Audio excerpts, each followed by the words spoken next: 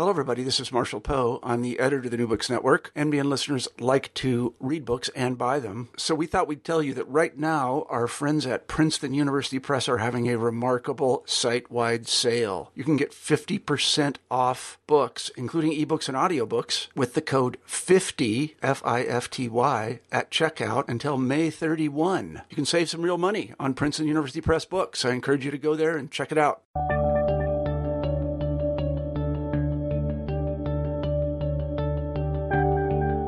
Hello, everybody, and welcome back to New Books in History. I'm Marshall Poe, your host. Each week we pick a new history book that we find particularly interesting, and we interview the author of that book. This week I'm pleased to say we have Tom Gleason on the show, and we'll be discussing his new memoir, A Liberal Education. Some of you who listen to the show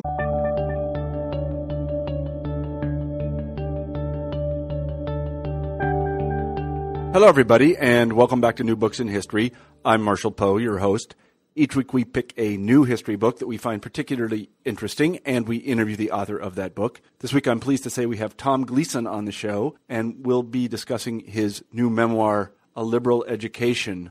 Some of you who listen to the show may know who Tom Gleason is. He was one of the first or second generation of American Russian historians. He has had an esteemed career as a teacher and writer and administrator, and it's a particular honor for me to talk to him today because when I was in graduate school, so many years ago, he was one of the people who I thought of as the elders of my field. Tom has seen everything and done everything and has watched Russian studies and the historical profession change over the years, and he's a lot of interesting things to say about the way history works, about the path of Russian studies, about the decline of the Soviet Union, and about many historians of whom you may have heard. So, without further ado, here's the interview.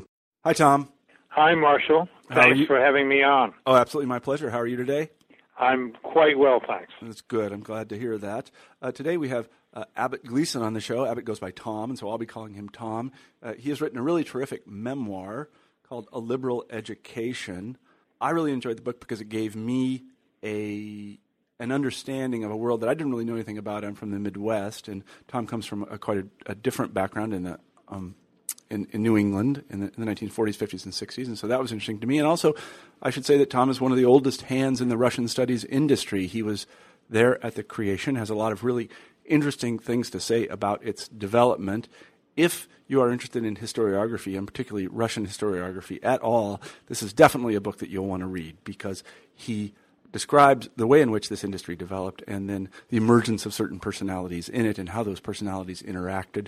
And this all in the midst of his own life, which, again, is something that happens when you're outside the office, and a lot happened to him. And also in the midst of writing his own books, and he has a great number of them. And we'll come to talk about those in due time. But anyway, it's just a great honor to talk to him today. He's somebody that I read in graduate school, and I thought of, as many graduate students do, as a kind of a demigod, and so for me, it's really quite an honor and a privilege to talk to him today. And I'm sure that you'll enjoy the interview. As I say, it's a autobiography, so we will, unlike on many episodes of New Books in History, we will simply trace the path or trail of Tom's life, and we'll ask him to do it for us. So let me begin with what is probably the obvious question. Where and when were you born? I was born in Cambridge, Massachusetts, in the summer of 1938, the great hurricane year. And my mother was the daughter of the English historian at Harvard, Wilbur Cortez Abbott, and my father was a young assistant professor who was not getting tenure. And I guess for our academic audience, that's an evocative beginning. Mm-hmm. And basically what happened is that right around the time that I was born, Amherst College succeeded in getting my father to come there with tenure. And so my arrival on the scene coincided with his decision to do that most difficult of all things in my family, leave Cambridge. Mm-hmm. Yeah. Let's talk a little bit about that, because one of the things that comes forward in the autobiography is the connection that your father, and I suppose grandfather as well, your entire family really has to Harvard as an institution. I think it's something that is now past. I don't know anybody who has that kind of, if not Cambridge or then nowhere kind of attitude. How did they come to have this fealty for Harvard? Well, Marshall, I'm not entirely sure you're right about that, but at my age, I don't really know.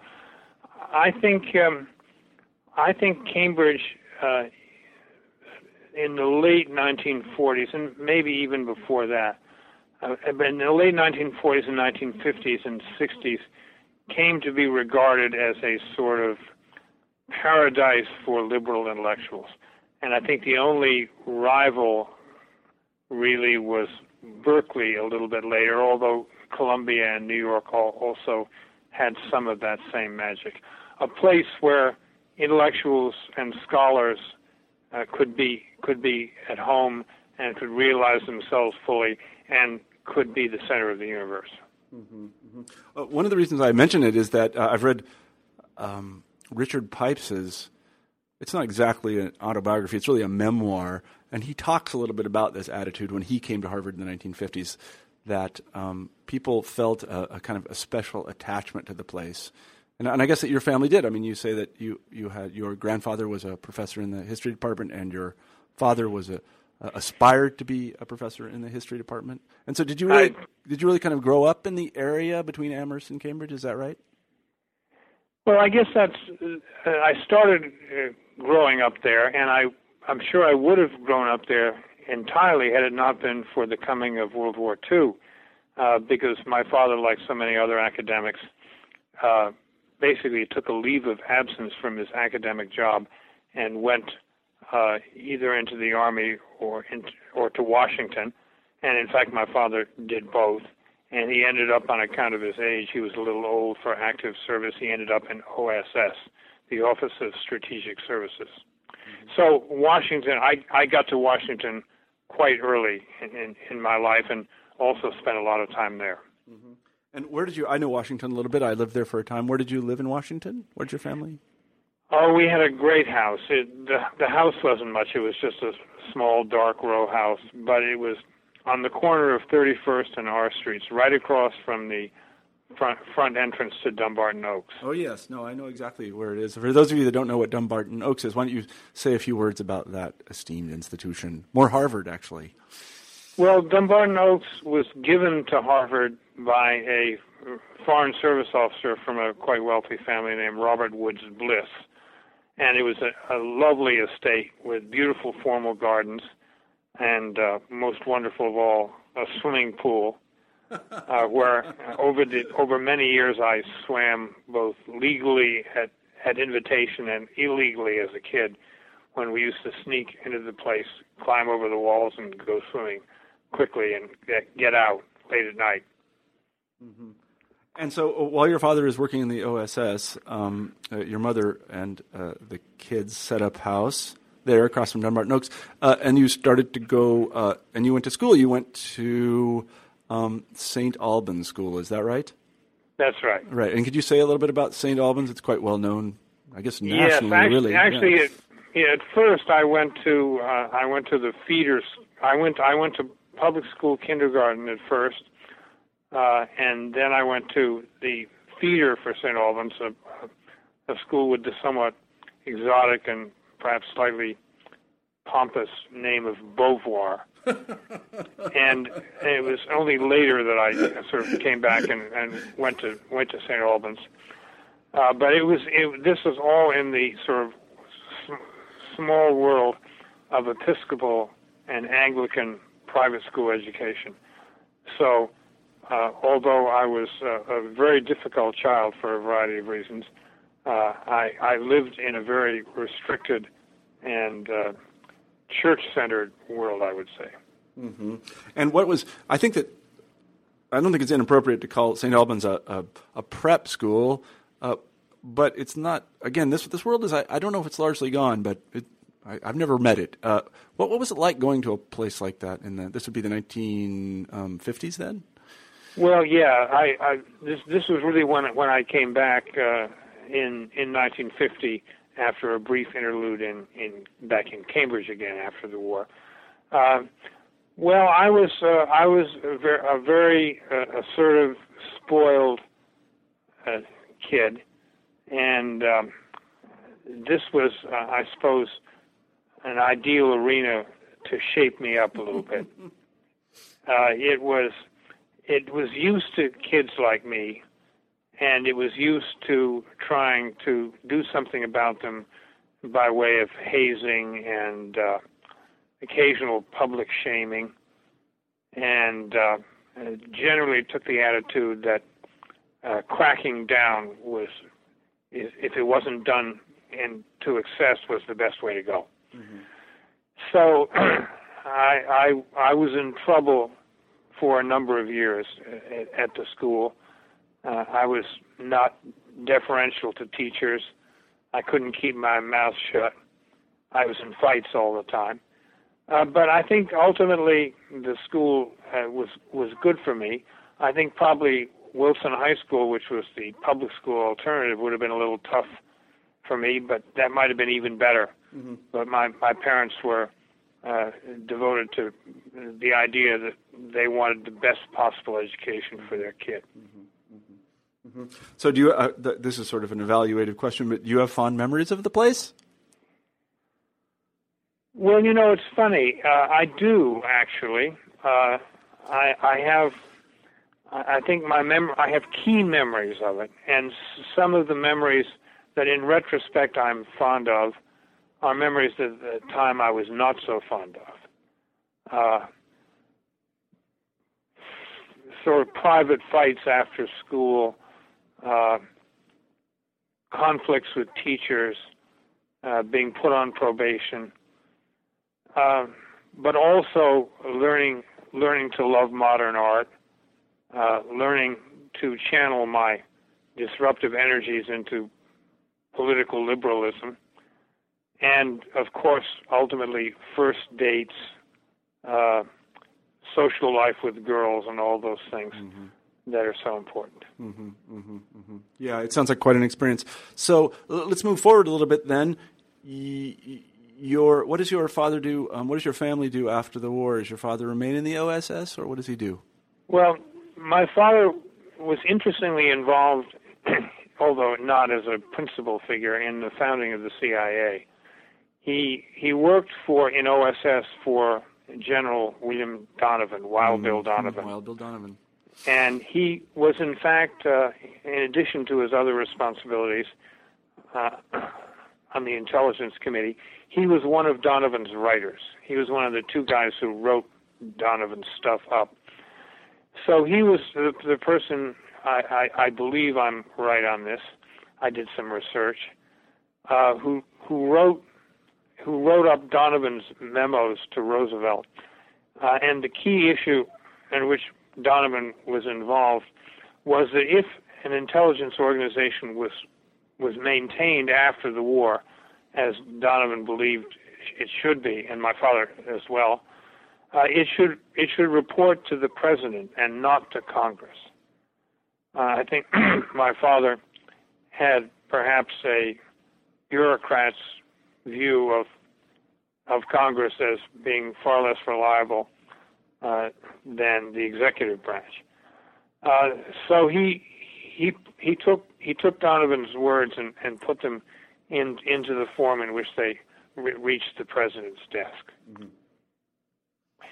After all that was over and the CIA came into existence, my father went with William L. Langer of the Harvard History Department, with whom he'd worked at OSS, back to Cambridge, where he became for 4 years a fellow of the Council on Foreign Relations.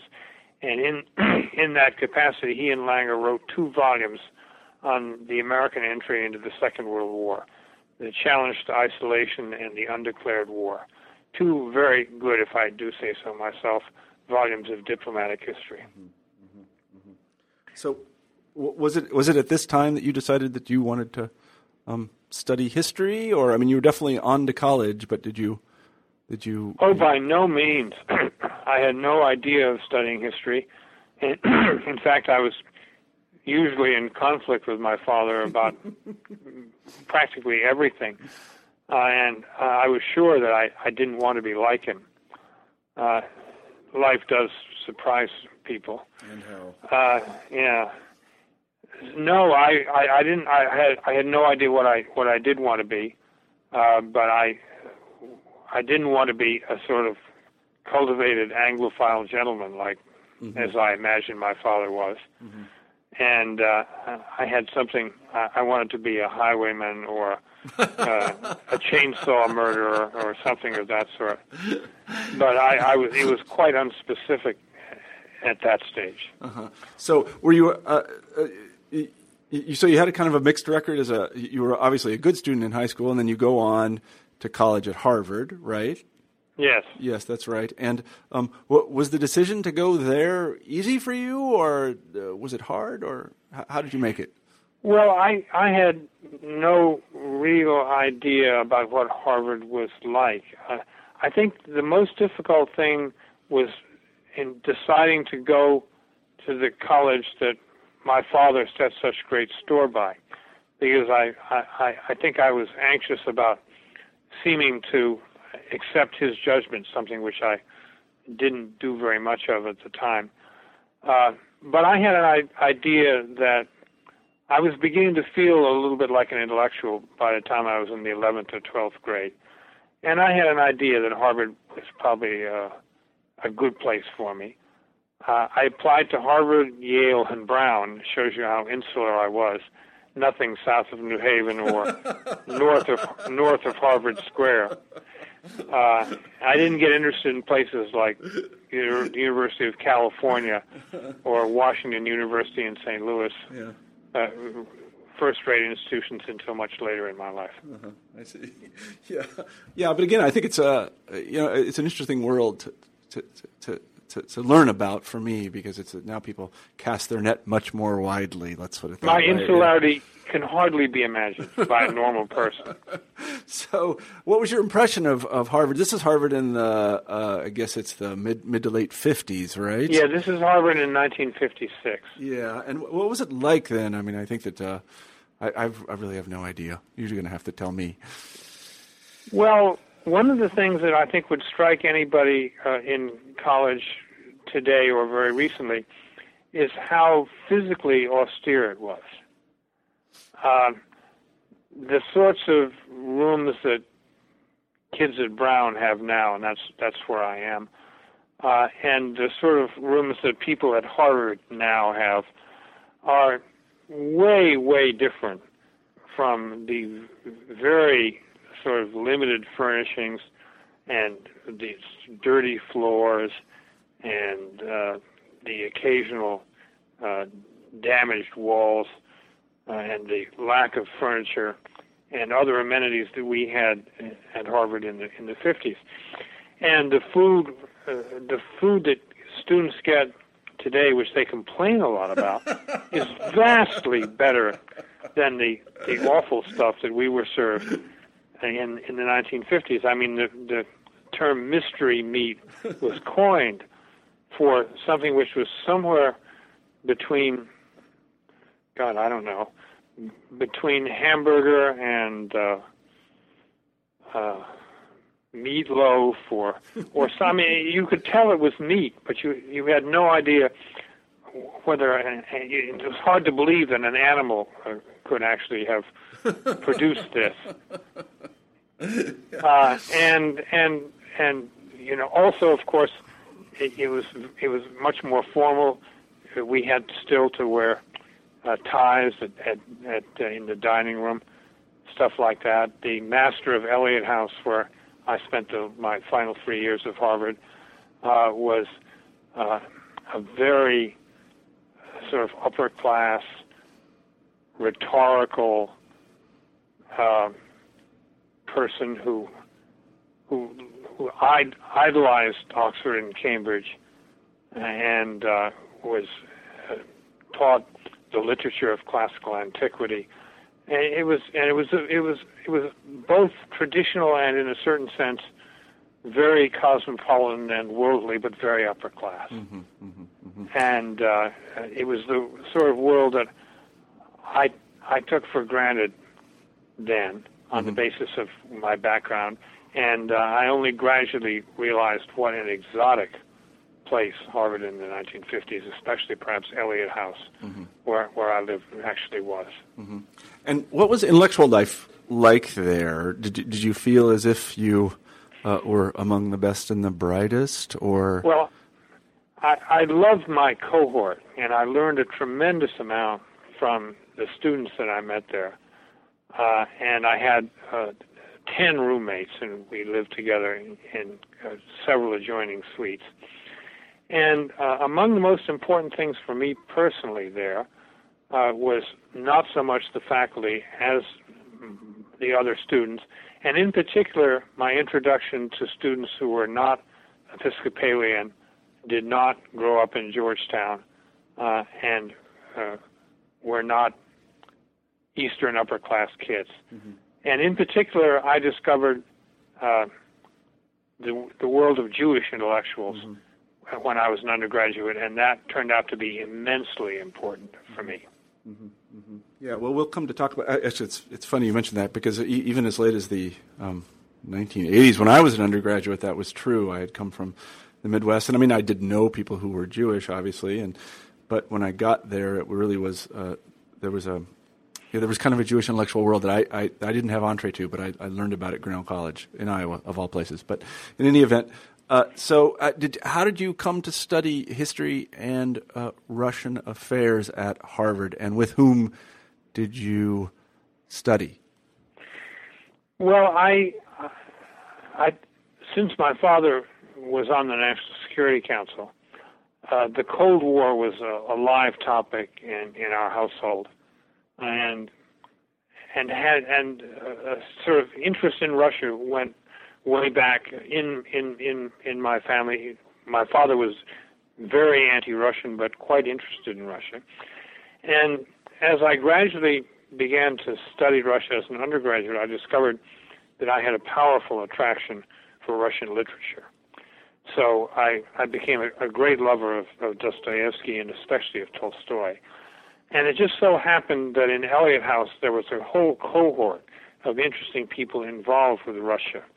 The great comparative literature specialist Renato Poggioli was there. Adam Ulam was there. James Billington was there. Martin Malia was a tutor. All of these were young academics at the time, and they had relatively close relations among themselves, and they were happy to welcome in undergraduates who wanted to sit and listen to them debate. And although I didn't have much serious connection with senior faculty at Harvard as an undergraduate, I make an exception for those people who had dinner very often at Eliot House and were very happy to teach and to banter with and joke with and educate younger people. Now, we should also say at this time, Harvard was obviously an all-male establishment. That's correct. Oh, yes. Yes, absolutely. Did you have any, a lot of people in college dating is an important thing in college. I'm interested to know how you did that. Oh, I did it and to some degree the hard way. I had a girlfriend for 3 years of college, but she went to Wellesley and not Radcliffe, so that I had to make arrangements to get out there and back. So I had a motor scooter, and this kicked off an involvement of sort of 20 years with motor scooters and small motorcycles, which I loved riding on, and even loved long trips. Like my first motor scooter would not go better than about 50 miles an hour. So although I would go back and forth between Washington and Cambridge, I was not allowed on big highways. So I had to go back routes, and I camped out and generally had a wonderful time with my machine. But my girlfriend of that period is now a quite well-known composer of classical music named Elizabeth Verco. But her maiden name was Hendry, and her family lived in Arlington, just over the Key Bridge from Washington, where I lived. I see. Yeah, no, I'm always interested to know exactly how those things were done in sexually segregated or gender segregated schools. I don't have any. Again, I have no impression of it myself, but it's interesting to know. That's actually kind of a trip out there to Wellesley. I don't know. How did you do it in January? Oh, we did it in January. We wrapped up and sort of just gritted our teeth and I didn't like the windshield, so I didn't even have a windshield. so occasionally we would take a tumble, but nothing very serious. The worst fall I ever had was actually the year after I graduated, and I had a motorcycle, and I was studying at Heidelberg in Germany, and on the famous old bridge at Heidelberg, I suddenly ran into a cloudburst in the winter, and it turned into ice very quickly, and I slid all the way across the bridge with my motorcycle sort of in my arms, and somehow managed to reach the other side without being hurt. Cars were screeching to a stop.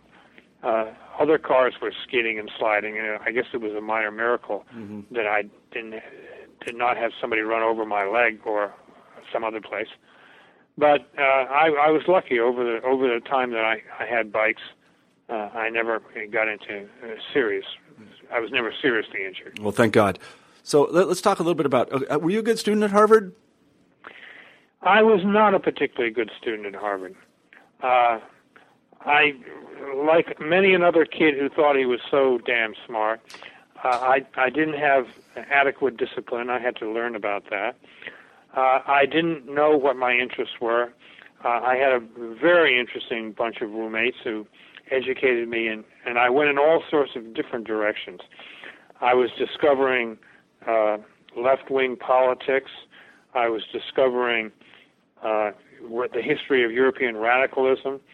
I was discovering occultism.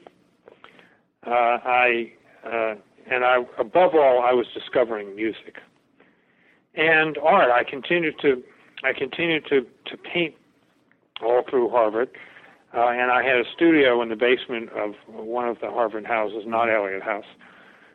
So I filled my days with basically what I wanted to do, and my record was very uneven. I got a couple of C's, plenty of B pluses, some A's, but I was not a good student, and I was a willful kind of character, I guess we would say.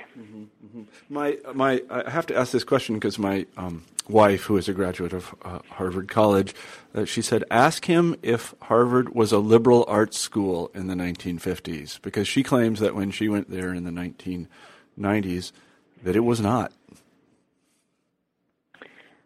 I'm not sure I know exactly what she means. I'm not either. By a liberal arts school. I can tell you I did liberal arts because that was what I wanted to do. But I guess I would say it certainly had a strong liberal arts component to it. Yeah. And you could certainly immerse yourself in sciences if you wanted to. But of course I had no such idea, since although I had good college boards, I really couldn't do math. Yeah, I see. So then let's get you to Heidelberg. How did you get there? Well, everybody in my group of roommates wanted basically to go to Europe after we graduated we were all very European oriented and very oriented toward left philosophy and musical modernism, theater. And so we all applied for different fellowships. And an anecdote in the memoir, I will take the risk of repeating it. none of us had gotten anything when the first fellowships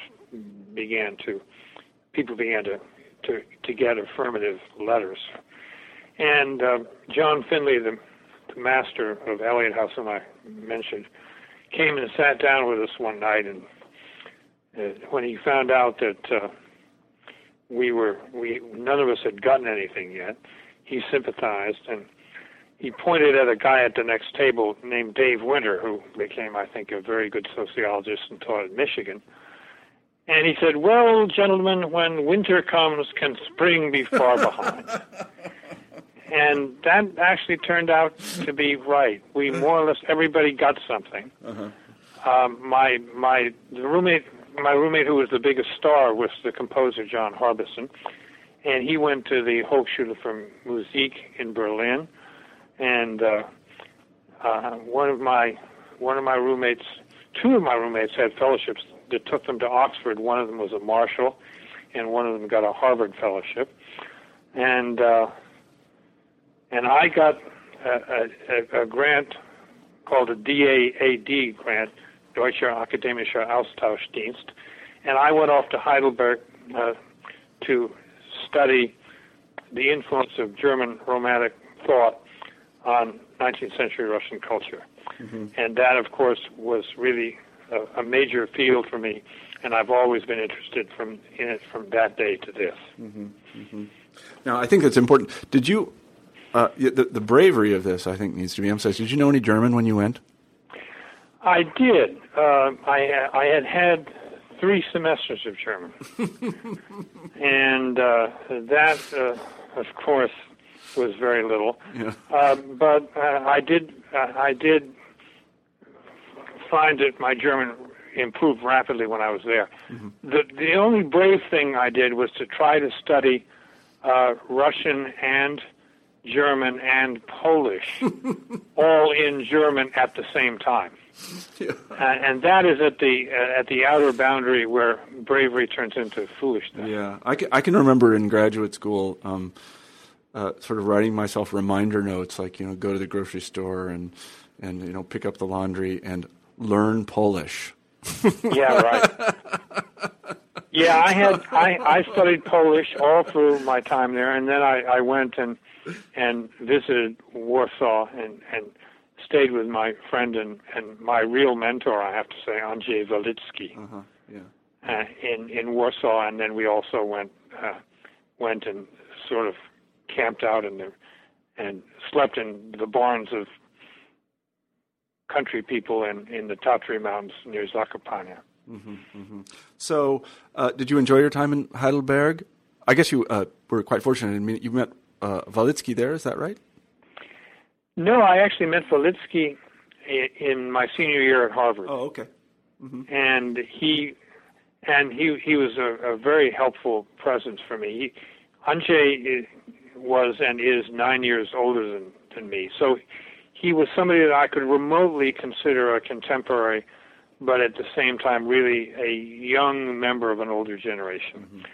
And I was working with Jim Billington as my tutor my senior year, and writing an undergraduate honors thesis that Billington had suggested on a very fascinating but minor German intellectual of the Restoration period, an arch conservative, somebody interested in magic and occultism as well as in religion, named Franz von Baader. And all my roommates had really neat topics for their honors work. Nietzsche's critique of liberalism, the historiography of National Socialism. And only I had this peculiar topic, and when people would turn to me and say, "And what's your thesis about?" I would say it's about Franz von Baader. And this sort of silence would fall, and people would look embarrassed as if I'd broken wind or sort of sworn in some inappropriate way. And then they'd turn back and say, "Well, Nietzsche's critique of liberalism, gosh, that must be interesting."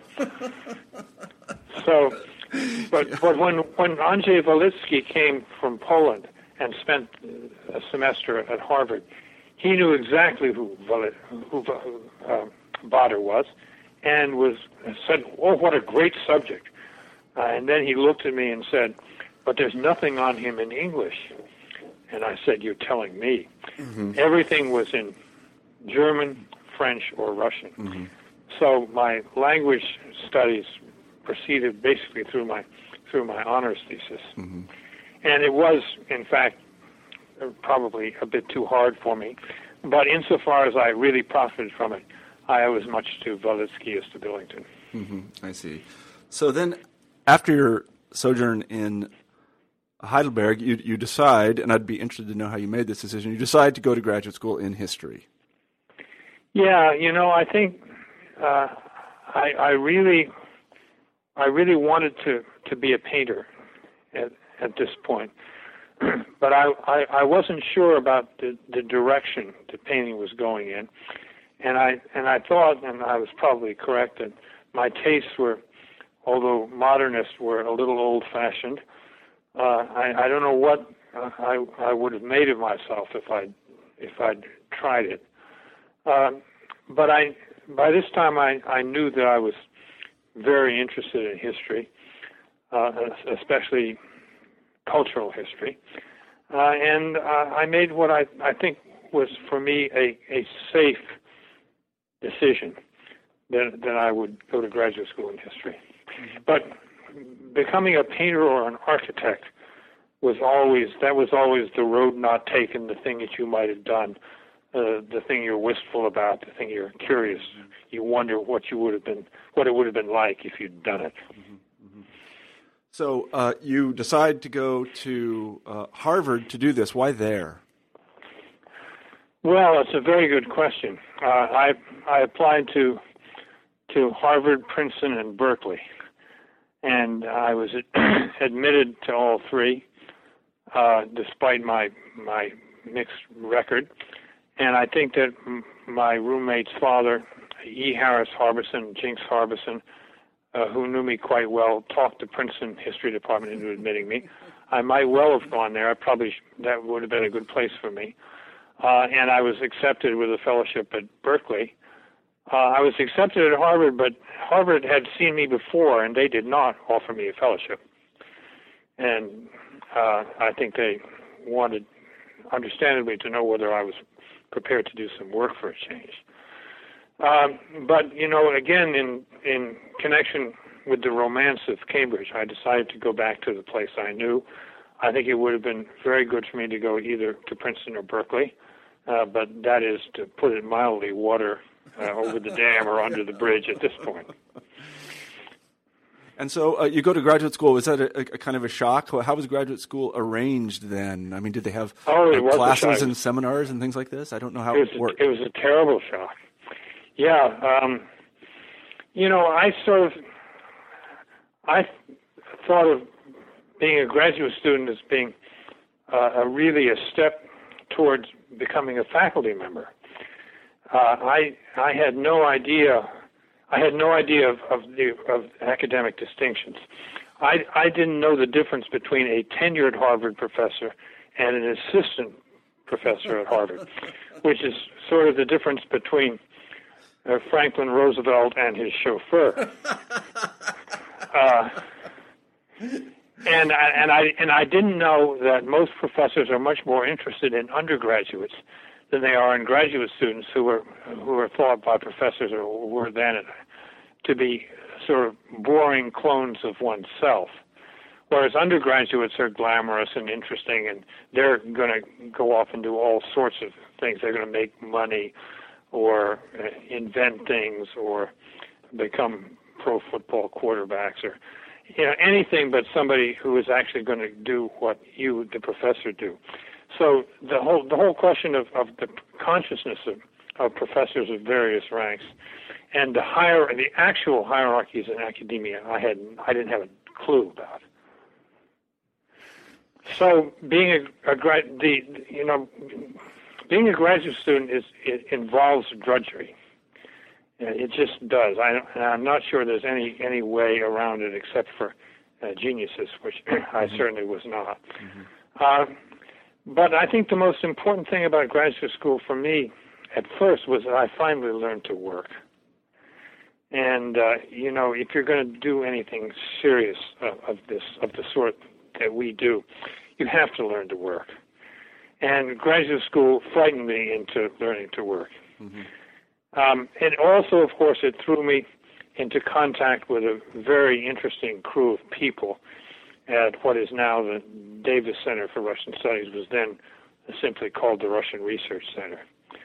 And some of them were people that I'd known as undergraduates, a little bit like Adam Ulam, and some of them were new people like the great Alexander Ehrlich, mm-hmm. and then graduate professors like Alexander Gerschenkron, whom I deeply admired, mm-hmm. and many other characters. Mm-hmm. Mm-hmm. Now, who was your nominal advisor? Who was your advisor there? My nominal advisor, my advisor was Richard Pipes. I always say, I'm sorry to interrupt, but I always say nominal advisor because it's been my experience that everybody has a nominal advisor, and then there's somebody else back there. I don't know if that's true in your case. Oh, no, it was true. My mentor, I would say, I've really had three people who helped me and qualify as being mentors.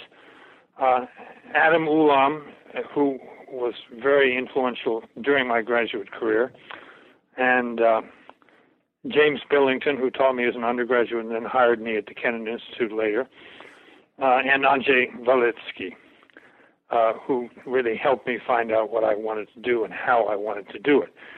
Richard Pipes was a good advisor, and he was directing my dissertation, but we were not close, and I wouldn't say that he had any influence on me in particular, except in one very important way. He knew that scholarship ought to be as meticulous and careful as you can make it, and my tendency was not to appreciate those virtues, and Pipes made me understand how wrong I'd been. Mm-hmm, mm-hmm. So, what did you decide to write about? What was your dissertation topic?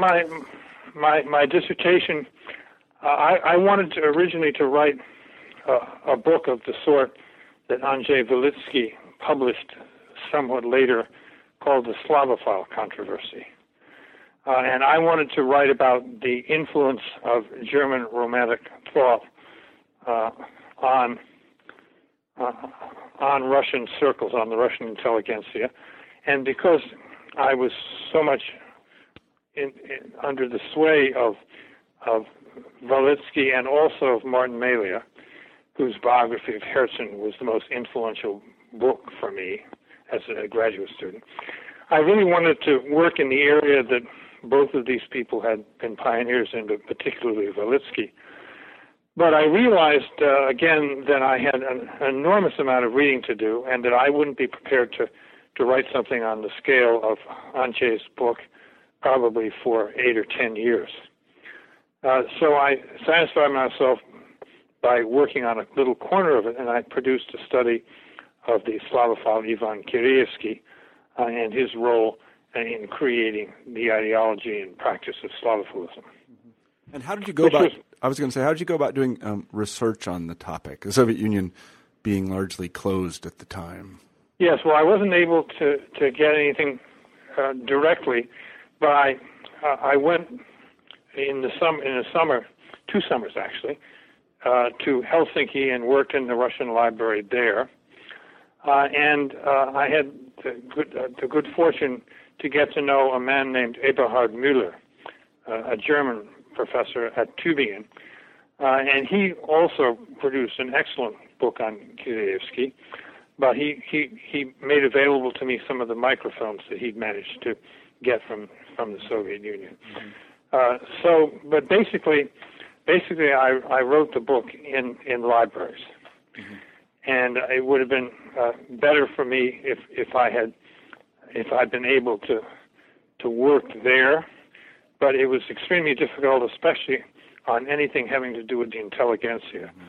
to work inside the Soviet Union, mm-hmm. in in the mid-1960s. And let me ask you this: who were some of the other people in your graduate school cohort? Because these people all become the leading lights of Russian studies. I had a wonderful cohort. They were really quite intimidating. They were so good. And on the whole, we had really very good relations among ourselves. And that was an thoroughly affirmative experience for me. Well, there was Dan Field, who was probably my closest friend, almost certainly my closest friend among them. Robert Williams, who wrote on, he wrote a wonderful book called Russian Art and American Money, and he was also interested in topics of an occult sort. And Bill Rosenberg, was another one. We were very friendly. And let's see.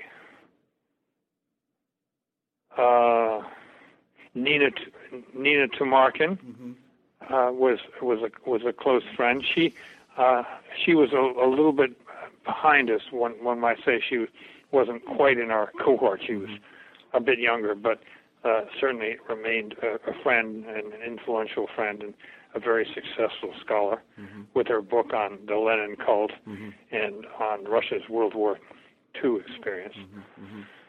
And maybe I'll just leave it at that. But there were a couple of others, but those were the principal people. Yeah, it's definitely a good group. So you're done with your dissertation at this point, and now it's time to find a job. This is something that strikes terror into the heart of every graduate student these days. In fact, there's a lot of talk about it. So how did that happen for you?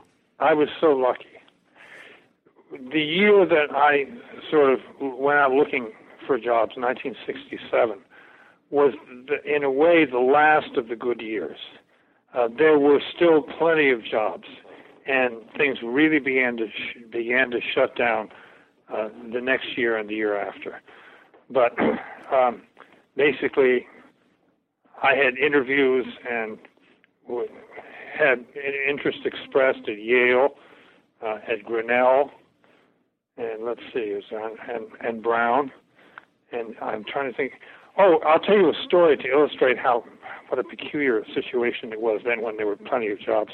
I knew a woman a girl I would have said, of course, who worked in the admissions office, and she told me one day that a representative of the University of Wisconsin system was coming to interview students at Harvard for jobs there. And but unfortunately, there was no job at Wisconsin-Madison. There was a job at Wisconsin-Milwaukee, and I think maybe one at Stevens Point.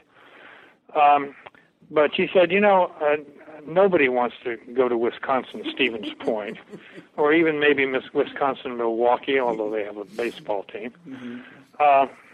So he's really a nice guy, and I'm afraid that nobody's going to show up. Would you drop by and agree to be interviewed by him just so his feelings won't be hurt? Can you imagine? I really can't imagine. Not at all. So this was a situation. Nobody would want to go to Wisconsin, Milwaukee. I don't know. We'd get half the country. Yeah, no, coming out of graduate school applying for that job. No, that's absolutely true. So, how did you get the job at Brown then? Explain. You have an interesting story about that. Well, it was really quite simple. I thought, frankly, that Dan Field was going to get the Brown job because he knew some people on the faculty, and I knew nobody. I didn't even have to give a job talk. I came down, met people in the department, had lunch with the chair, and I think I only had Pipes' letter.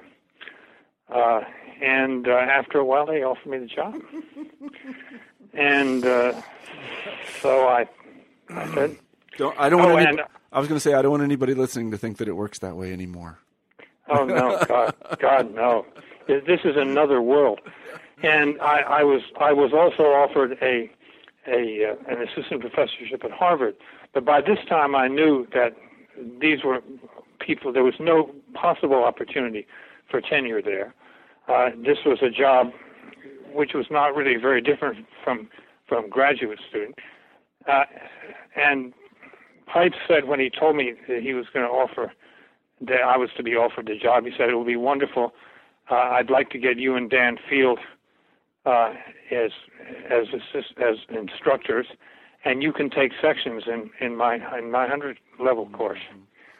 And I thought to myself, Providence, here I come. Yeah, right. Yeah. So you take off to Providence. One thing I'm interested in knowing is that what was the pressure like at that time to publish? You had to publish something to get tenure, correct? And so you need to publish and teach. Yeah. So talk a little bit about that. You have to publish and teach. Yeah. But that's what I wanted to do anyway. I mean, teaching is a very complicated craft, and it makes personal demands and as well as intellectual ones, and has status, and I was eager to be. I by this time I realized that I had benefited from good teaching. I hadn't received all that much of it at Harvard, but I had had some, and mentoring, and I was eager to teach myself. I'd been a tutor in the history and literature program at Harvard, so I had some experience, and I liked having students. Mm-hmm. So the idea of teaching and writing was appealing to me, but I knew very well that I had to produce at least one book and probably two for tenure. Mm-hmm. So I was ready. I don't think that the standards have been upped a little bit, but I don't think they're essentially different today from what they were then. Mm-hmm. And so tell us about your first book then.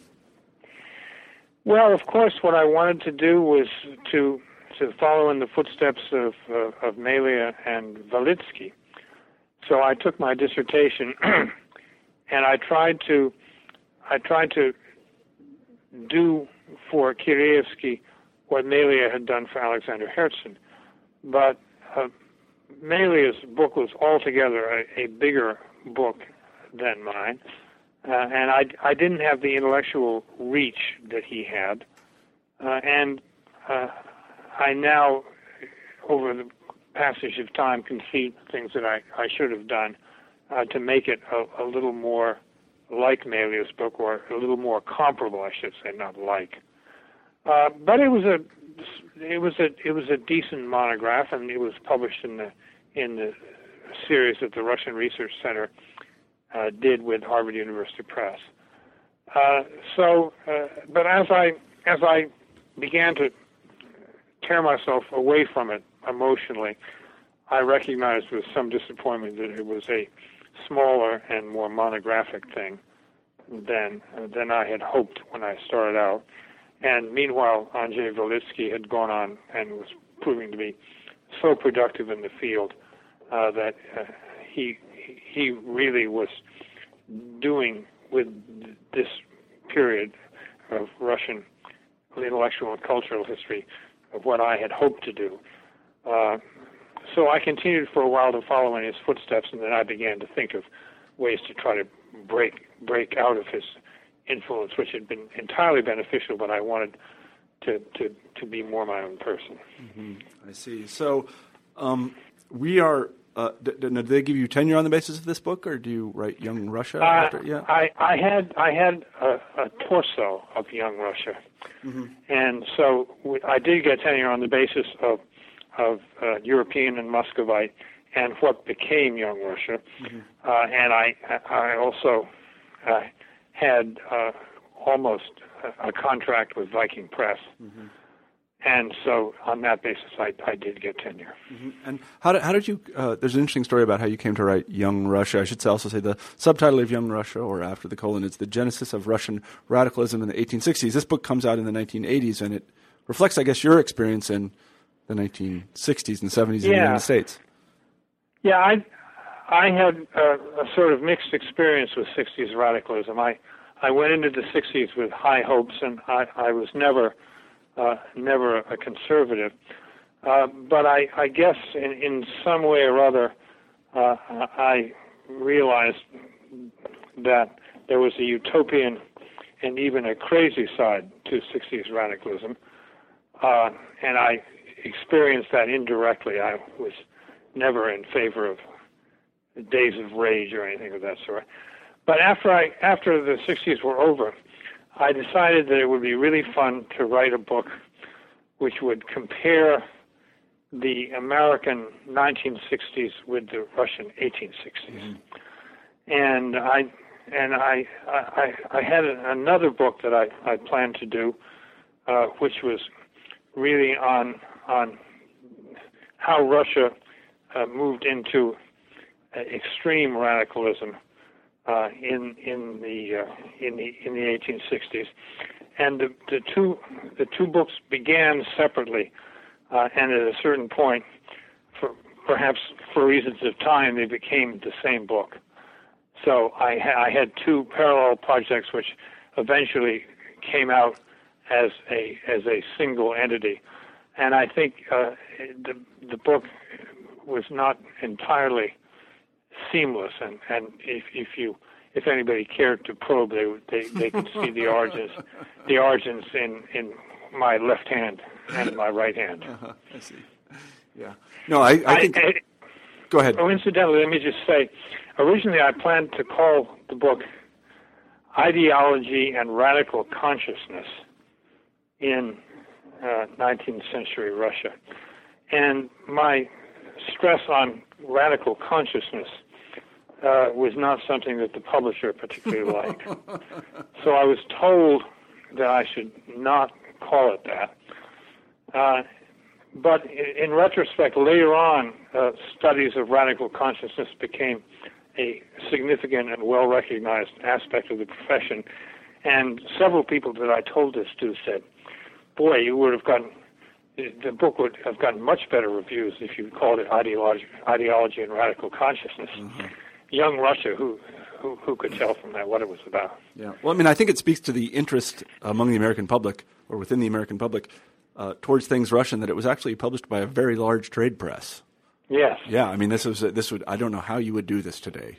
I mean, maybe you could. I don't know. I mean, I guess Orlando. I guess what you would do would be to go to school with somebody who became an editor there, and then you would remember that you knew her. And then you would write her a letter, and you would recall your adventures in Europe together and what great friends you'd been, and then you would say, any interest in a little manuscript that I'm working on? Yeah, that's probably and so on and so on and so on. That really is how it happened. Yeah. I knew Elizabeth Niebuhr Sifton from college, and we'd always been friends, and we'd spent some time in Europe together, and she was and is one of the great editors in American publishing, especially academic publishing. She was a fabulous editor, and she cut about 20% of my manuscript out. Yeah. And that's good. That was enormously helpful. Mm-hmm. And so she edited it, and she worked at that time for Viking. So that was an enormous piece of good fortune for me. Mm-hmm. Yeah, one of the things, while we're kind of in the confessional mode about these things a little bit, one of the parts of the book that I really liked was the entire discussion of domestic relations around your house. And you mentioned something that I had heard about a long time ago and I had never read, but I had a chance to go back to it, and it's called The Politics of Housework, which I recommend everybody read because it's still very clever today. It really is very good. So talk a little bit about your kind of you're kind of conflicted about your liberalism and what went on at home. Well, when you're a student, politics it's a matter of sort of late night bullshit and sort of talking and arguments and professions of enthusiasm and support and generosity and not liking reactionaries and so on. But when you actually get married, God, if you're gonna be fair, you have to take on a lot of work that you don't want to do. And of course, if you'd asked me whether I knew that, I would have gotten annoyed and said, "Of course I know it." But I didn't know it because you don't know about what living out your beliefs is until you actually have to do it. Mm-hmm. And so yeah, we had conflicts, and my wife was she wanted time, and I wanted time, and neither of us wanted to have somebody in to vacuum our house, but neither of us wanted to take on the vacuuming. So eventually we got somebody to come in and clean the house once a week. Yeah. And and we had to live out the whole. I was passionately in favor of fairness, but it was really much more difficult than I thought when I had to be fair in my own life rather than just being fair in an argument. Mm-hmm. Yes, I can attest to that difficulty. I have experienced it in my own life. Yeah. Yeah, we all know that, but I think it's just part of, it's really part of growing up. But growing up in the 60s was had unusual challenges to it. Mm-hmm. I can remember when some kid who I had known he was one of my freshman advisees, and he was a kind of a nice young guy from rural North Carolina somewhere, but he became radicalized within a matter of weeks at Brown. And I remember him busting into my office hours and saying, "Come on, Professor Gleason," and I think he still called me Professor Gleason, not Tom. We're going out and do guerrilla theater in East Providence. And I said, what do you mean we're going to do guerrilla theater? And he said, well, we're going to lie down and we're going to be Asians. We're going to be Vietnamese who've been bombed by the Americans. And I said, what do you mean we're going to lie down? He says, we're going to lie down in the parking lot. And I said, how will people of East Providence know we've been bombed? And he said, oh, we're going to pour ketchup on you. And that's how they'll know. Yeah. And all of a sudden I thought, I feel my idealism ebbing. Yeah, no, that's And I said, man, I've got office hours. Yeah. I got to see these students. I can't go to East Providence and do guerrilla theater today. Mm-hmm. Yeah. Check me tomorrow, and maybe I'll find some old clothes. I didn't have that many clothes at this point.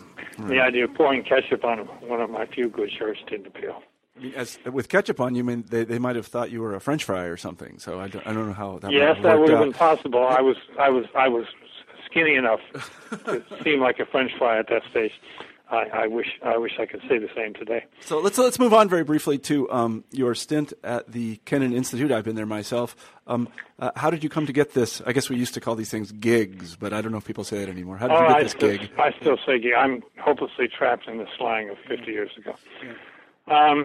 Well, as I told you, James Billington had been my tutor at Harvard, and I'd done my thesis under his auspices. And when Fred Starr moved on to Tulane, Billington gave me a buzz and, in effect, asked me if I'd like the job. And he was the director then of the Woodrow Wilson Center, of course, before moving on to become a Librarian of Congress. And it came at a perfect time for me since I'd finished Young Russia, and my wife had finished a stint getting trained in museum studies, and she hoped that she would be able to work for something in Washington, as she was able to. She worked for the Historic Preservation Commission. So it seemed like a very good time, and of course, I was actually quite scared about doing it because my spoken Russian has never been tremendously good, and I was somewhat in awe of Fred Starr. But it seemed too good an opportunity to pass up, so I said yes, and took, as it turned out, 2.5 years leave from Brown. I was lucky to get that much time, and went to Washington and administered under the aegis of the Wilson Center. I administered the Kennan Institute for those 2.5 years. Mm-hmm, mm-hmm. And did you enjoy that work? Oh, it was harrowing, but I enjoyed it. Yes, no, I enjoyed it a lot. And once I sort of learned the ropes, in particular, I thought it was a lot of fun. and I liked being a host, and I learned how to do conferences, and I learned how to make discussions work. I learned a lot of practical things that were also very helpful when I came back to academia. And I enjoyed the atmosphere of Washington. I enjoyed all the politics. And I liked living in Washington again. Mm-hmm. And, there were a lot of little sort of psychological perks, things that were nice. Some of the analysts at the Chinese embassy supposed that the secretary, as we were called, and of the Kennan Institute, everybody at the Smithsonian who had some sort of a position of authority was called a secretary, and starting with the secretary of the Smithsonian itself, Dillon Ripley. And they imagined that I was privy to all sorts of secrets. And I didn't tell them that I had no access to classified information. I knew people at the CIA, but I was never briefed by any. No one ever dreamed of briefing me on anything. And I knew only what I got from reading the press. But once a month I would go over to the Chinese embassy, and a number of these second secretaries and other people would take me to lunch, and they would call me Polar Bear Watcher. And it was great for my ego, and I never told them really how meager my intelligence sources actually were. But it was lots of fun. So did you consider at that point a career in administration? Did you consider not going back to Brown or anything like that? I did. I considered it very seriously. But one of the things that I also discovered there was that days spent in endless meetings and doing fundraising were really not how I wanted to spend most of my time. So I think although I thought very hard about it, considered it seriously, I was never on the verge of doing anything but going back into academia. I see. So you go back to Brown. We've taken up a huge amount of your time. We're already a little bit over the amount of time that I allotted for this. Are you still okay to continue a little bit? Yes, sure. Okay, good enough. Let me ask you a kind of open-ended question. You've been in the industry, the Russian studies industry, for a long, long time. How has it changed from the moment you entered it to the present? And feel free to go on for as long as you like. Well, you gave me, I think, a little too much credit. May not be the precise word. I was not really among the sort of founding fathers. I was not present at the creation. I really was among the early students that the creators had. So Adam Ulam and even Richard Pipes, and certainly Merle Feinsod at Harvard, had a real relationship to the early days and to the funding, the first funding, and all of those things that David Engerman has written about so well in his book. I came in at a slightly later stage when all of that work was really had really been at least set in motion, if not completely achieved. But of course, it was the Cold War was, from my point of view at least, very exciting, and it was dangerous, and it gave a spice to scholarship that I think it doesn't quite have now. Maybe it was ersatz spice, but nevertheless there was an excitement and a sense of danger.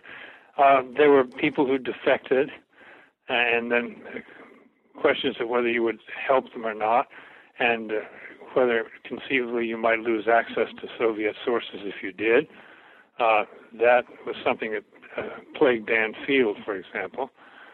And just generally there was a kind of tension and a sense of being at the center of things that I think Russian studies has now thoroughly lost. So it seems to me it's a much more ordinary field of study now than it was then. But still, not without some controversy.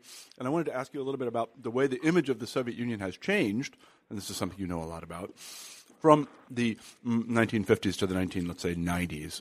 You wrote a book about totalitarianism, the idea thereof, and the application of this idea to the Soviet Union. And I just kind of wondered what you thought about the change in the way in which academics see the Soviet Union, now, of course, receding into the past.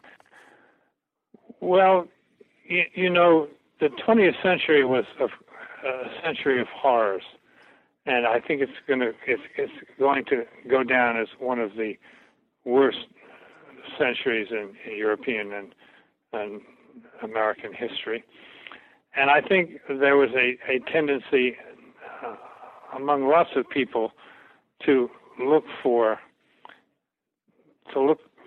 ways to describe that, and there was always the possibility of demonization taking place, because so many of the things that happened, and so many of the people being destroyed, led one to want to get us beyond the ordinary explanations for criminal and lunatic behavior among men and women.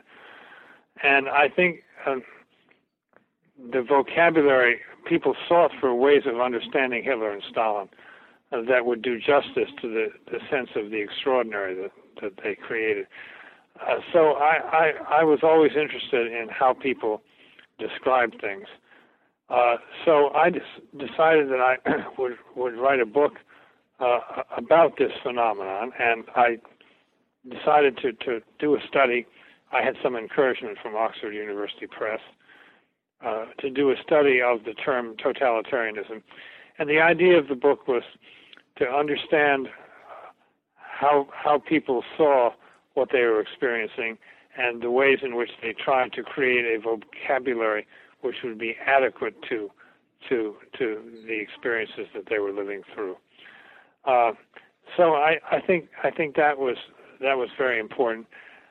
Now it seems to me, obviously, this has all been much deflated. I remember a remark that Adam Ulam made to me not long before he died. He said in his inimitable way with that heavy Polish accent, "Listen, I don't enjoy studying Russia anymore. It's too much like studying Argentina." And I don't. Adam was politically incorrect to a fault, and I don't want to join him in casting aspersions on Argentinians or Argentines. But basically, Russia appears, whatever else may be the case, to be a much smaller place now, and it's still in some ways a very unpleasant political culture. But I think it's the aspirations have shrunk. I simply don't buy into these people who think that there's a danger of any kind of a return to something like the Soviet Union, or who think that Putin is the most dangerous man in Europe. Things that have been said to me by various journalists and academics. So I think there's no possibility now of a nuclear exchange between Russia and the United States. And I think difficult as the situation in Eastern and Central Europe can be, it's now, we're back to what I would consider to be something of approaching normality. Mm-hmm. So it's a very, very different world now, and nobody thinks of the apocalypse, although they still do remember the days when if you were stabbed with an umbrella tip between the second and the third floor in the London apartment, you could be dead the next morning. Right. Yeah. Right. So, I guess the question that I want to ask is, as a sometime historian of the Soviet Union, how the scholarship that was produced in the 1950s, 60s, and 70s, even into the 80s, about the Soviet Union, and much of it did use the totalitarian model or thought of the Soviet Union as totalitarian. How has it fared, in your opinion? Well, one of the things that's fortunate is that if you're a historian as opposed to a political scientist, your choice of categories becomes and your theorizing becomes less significant.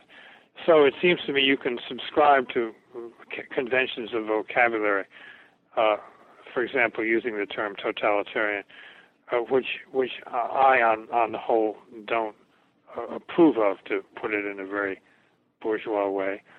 But if you write good history, and if you're careful about what you say, and if you think deeply, the fact that you use a term like that perhaps doesn't make all that much difference. Merle Feinsod, for example, to take a person from the older generation, used the term, but that did not affect the greatness of a book like Smolensk under Soviet rule. Adam Ulam, whatever you judge his achievement to have been, used the term. Robert Conquest not only used it, but defended it intellectually, and so did William Odom. All of those people had scholarly achievement of some kind. So I think even though I would not use the term myself, you could indeed use it, and if you were careful about other things that you did. Now, as far as the term itself goes, I was very interested in and conscious of, as the Soviet Union came to an end, the arguments that were going on between the totalitarian using right-wing scholars like Pipes and Conquest and to some extent Ulam, and the people on the left, the people who were largely identified with social history, Moshe Levine, Sheila Fitzpatrick, and others.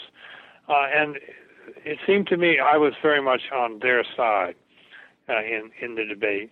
But I think my mind was changed a little bit by watching the Soviet Union come to an end. I think people who took our view, which is sort of the left view, I guess, were, or at least ought to have been surprised at the ease with which the Soviet Union disappeared. Not that it can't be explained, and many people have worked on explaining it, some of them very persuasively. But I think if it grew as deeply in the soil of Russia and Russian culture, political culture, as we had thought, it would have been a little harder to have it disappear so rapidly and so definitively. So in a way, I think the people who believe that it could be that politics or something that could be imposed from above by conspirators, I still don't really believe that that's true exactly, but I think there's more to it than I would have been willing to admit prior to 1991. Well, I think that it speaks very well of you that new experiences and, shall we even say data, can change someone's mind. I think that's why we're academics, because, new things happen and we change our minds. I'm not sure everybody does that. I don't a lot, but sometimes. I don't do it a lot, but I think, it seemed to me that this was an occasion for it. Yeah, no, it seems like it was. Well, as I said, we've taken up a huge amount of your time. I've gone much longer with this than probably your patience allows. Let me ask you our traditional final question on New Books in History, Tom, and that is, what are you working on now?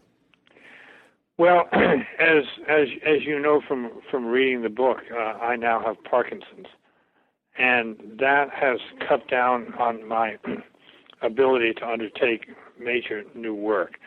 Reading is harder now, takes more energy. I'm going to have brain surgery in a couple of months, and I think that's going to give me some strength back. But I'm really not. I don't feel able to undertake a major piece of historical research at this point. So I've written some articles, some of them on what it's like to have Parkinson's, and I'm still doing some teaching, and I still have a couple of graduate students. But at the moment, I don't see myself as really able to undertake a major new book. I published about 6 months before the memoir. I published a collection of essays by various people, some of them my students, called the Blackwell Companion to Russian History. And that, I think, is probably my sign-off on major books. I got some Russian contributions and translated them. As I say, some of my students and some of the most distinguished people in the field contributed to it. So I think if I were to put it in my usual narcissistic way, I might say I've done what I wanted to do. I don't think that's narcissistic at all. It doesn't sound narcissistic to my ears. And I hope that you haven't done everything that you will do, and I'm pretty sure you haven't actually. Although Parkinson's, that's a challenge, and yeah, it is a challenge. Yeah. And I was reading the book. I was saying to myself, yeah, that's a lot to do in and of itself, and so that I hope your surgery goes well, and I hope that everything goes well for you and your family. And I want to say thank you very much for being on the show. It's been a great pleasure and honor for me to talk to you for this past hour and 15 minutes. It's been a lot of fun, Marshall, and you may not think I'm narcissistic, but you've encouraged something which I find very like narcissism. Okay. And thank you for doing so. Absolutely, my pleasure. All right, Tom, take care. You too. Bye-bye. You've been listening to an interview with Tom Gleason about his new memoir, A Liberal Education. I'm Marshall Poe, the host of New Books in History. I hope you have a great week.